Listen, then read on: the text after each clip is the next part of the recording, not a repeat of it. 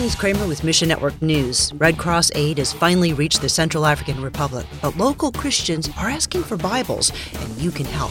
It's a similar story in Myanmar, where the military continues using violence against civilians. More on that in just a moment. But first, armed conflict in the Central African Republic is expected to cause food shortages for 2.3 million people this year, says the United Nations. Fighting spiked after December's elections, forcing thousands to flee. The first Red Cross delivery didn't get through until last week. Hundreds of trucks remained stuck at the border. World Mission's Greg Kelly says believers are in trouble. The church is suffering.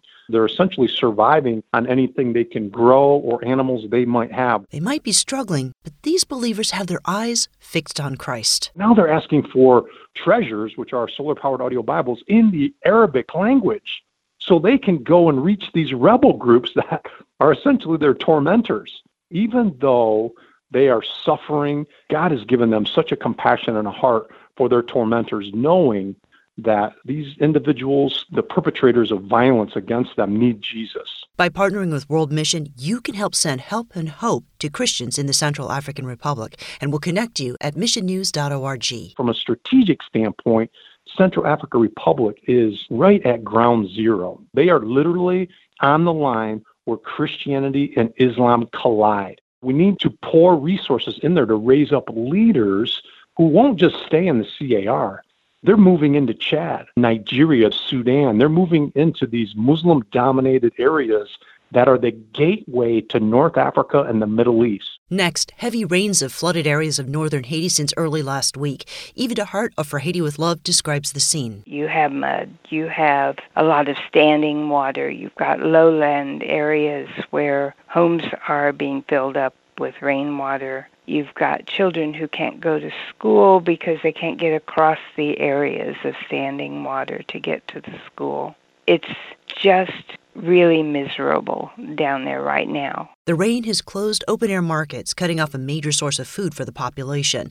The weather's also caused more burns to be treated at the burn clinic. Because of their French culture, they cook outside the home. So when it's raining, they drag those open charcoal burners into the house to cook. And that is opening up exposures and increasing the volume of burns in the clinic because you've got the kids at home. For Haiti with Love restarted their food program as the situation grows more desperate. Pray their care would draw many to Jesus. Food just automatically brings about the warmth of God's love by material provisions. And after seizing power from the elected government, Myanmar's military continues using violence against civilians. Amnesty International tells us the military has been using increasingly lethal force during protests.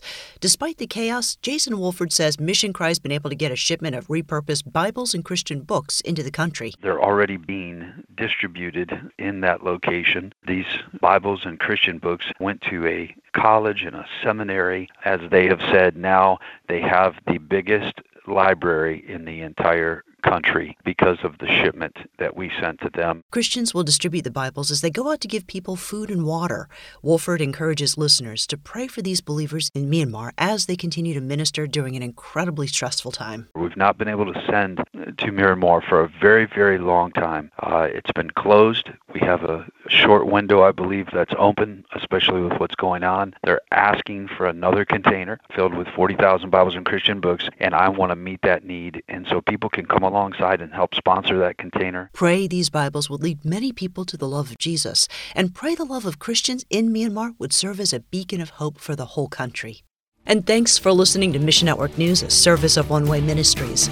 This month, Sat7 wants to help you learn about some of the countries into which they broadcast. So they're offering a series of free coloring pages with games, fun facts, and puzzles when you sign up for their free download.